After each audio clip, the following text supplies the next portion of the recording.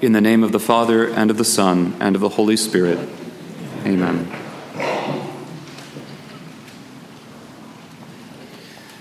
Think what it would be like to live most of your life exposed to the elements, to endure the heat by day and the cold by night, to suffer the assaults of wind and rain, to be constantly on the move, to be alone most of the time, to be chronically sleep-deprived and always on the watch against thieves and robbers and ravenous wild beasts.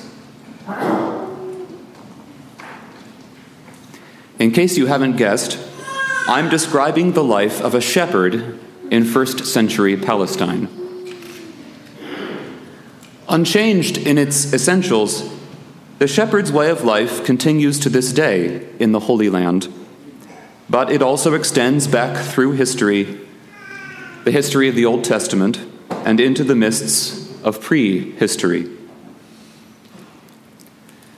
Abel, the brother of Cain, was a shepherd. Moses tended the flocks of his father-in-law, Jethro. Jacob cared for the flocks of Laban.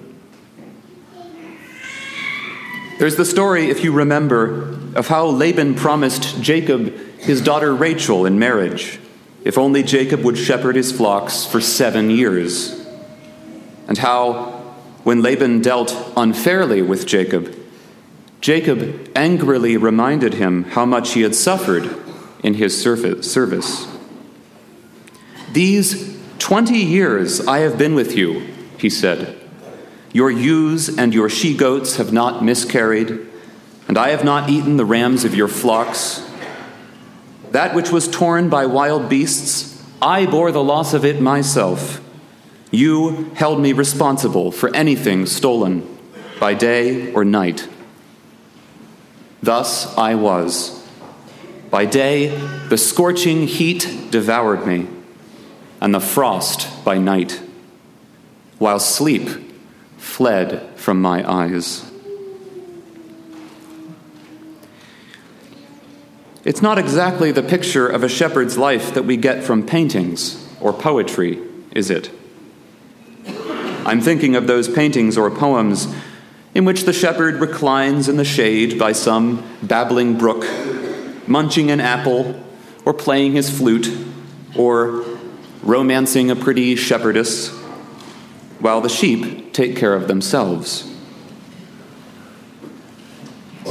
Nor, we have to admit, does the harsh reality of a shepherd's life fit very well with some of those images of Christ, the Good Shepherd, in which it's always a fine spring day, and the sheep have just had a bath, and our Lord looks like he has just left the spa. Now, I don't mean to disparage such images. It's fitting, in a way, that we should see the Good Shepherd through the rose-colored glasses of his love for us. But if we sentimentalize his love too much, we are liable to forget how much it cost, to forget how much real love always costs. It was not unknown for shepherds to lose their lives in defending their flocks. That's why, in addition to their staff, or shepherd's crook, they carried a club studded with nails, which hung from their belt, and which they used to fend off robbers and wild animals. They were also experts with the rock and sling. Just think of David's encounter with Goliath. The American Protestant missionary William McClure Thompson, who traveled through Syria in the 19th century, cites as typical the case of a shepherd who, as he says, instead of fleeing, actually fought 3 Bedouin robbers until he was hacked to pieces with their khanjars and died among the sheep he was defending.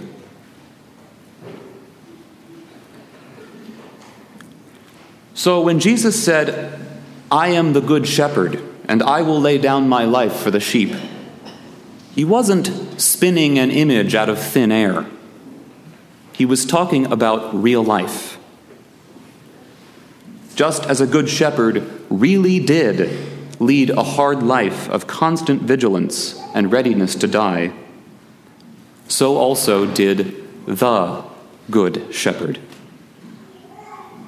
Foxes have dens, and birds of the air have nests, but the good shepherd had nowhere to lay his head.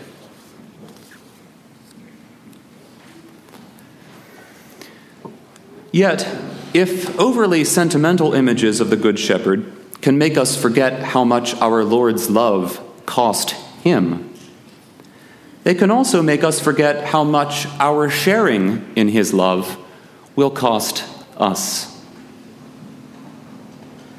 Here, it's important to understand another aspect of the shepherd's art. In some parts of the world, such as England and America, the shepherd follows his sheep. He allows them to lead. He allows them to sniff out their pasture. And if he has to get them to a particular place, he uses dogs to herd them, that is, to frighten them into that place. Not so in the Middle East. There, the sheep follow their shepherd.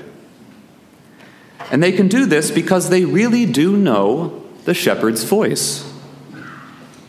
In fact, if two flocks come together and get mixed up, their respective shepherds will simply stand on either side of the group and make their distinctive calls. And the sheep will sort themselves out accordingly.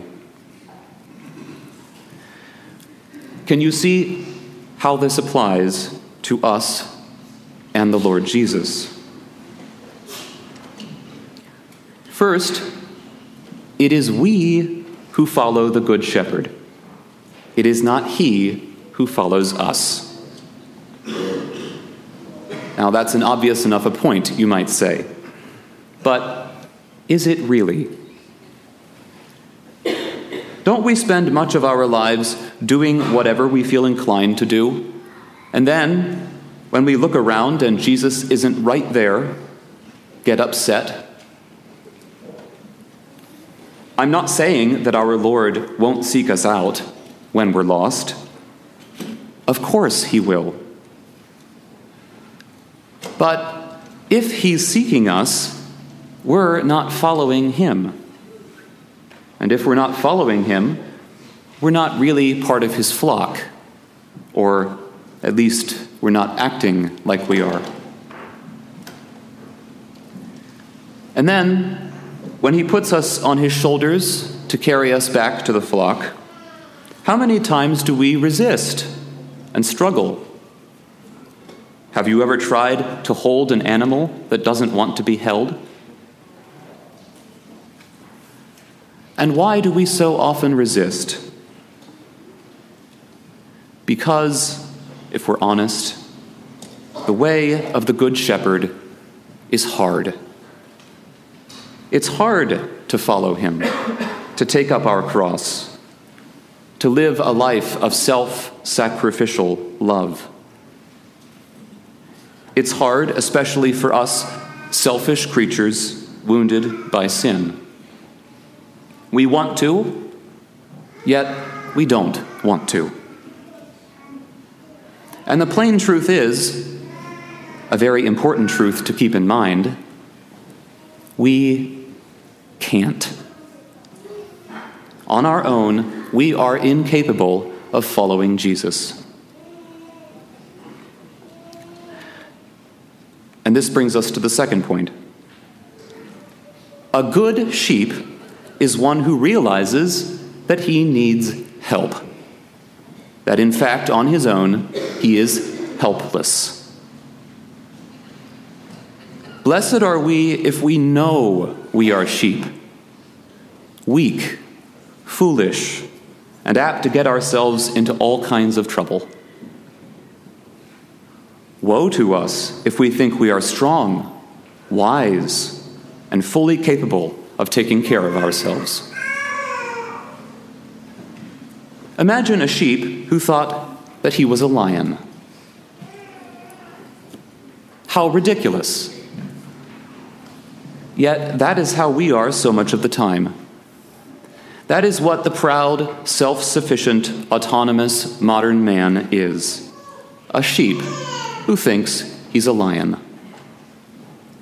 He thinks he is his own man, that he serves no one. But in fact, he is only one of a herd of independent minds. And his shepherd is the spirit of the age.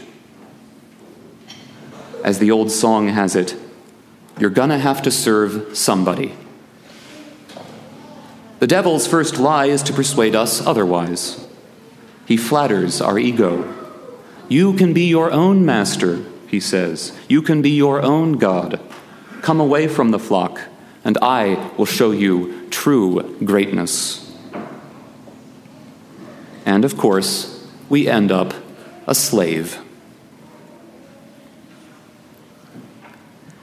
But we know our true master, and he knows us. We know his voice, and we know we are helpless without him. Following him means becoming more sensitive to his voice, more conscious of our need for him. And what can make us more conscious of our need for him? Many things. Our daily struggles, illness, bereavement, disappointment, even our sins. When these things happen, we sometimes ask ourselves, where is Jesus now? Without stopping to think that he is right there with us, and that he's asking us to lean on him a little more, to put him more at the center of our lives, to make him alone our true desire. In the name of the Father, and of the Son, and of the Holy Spirit, amen.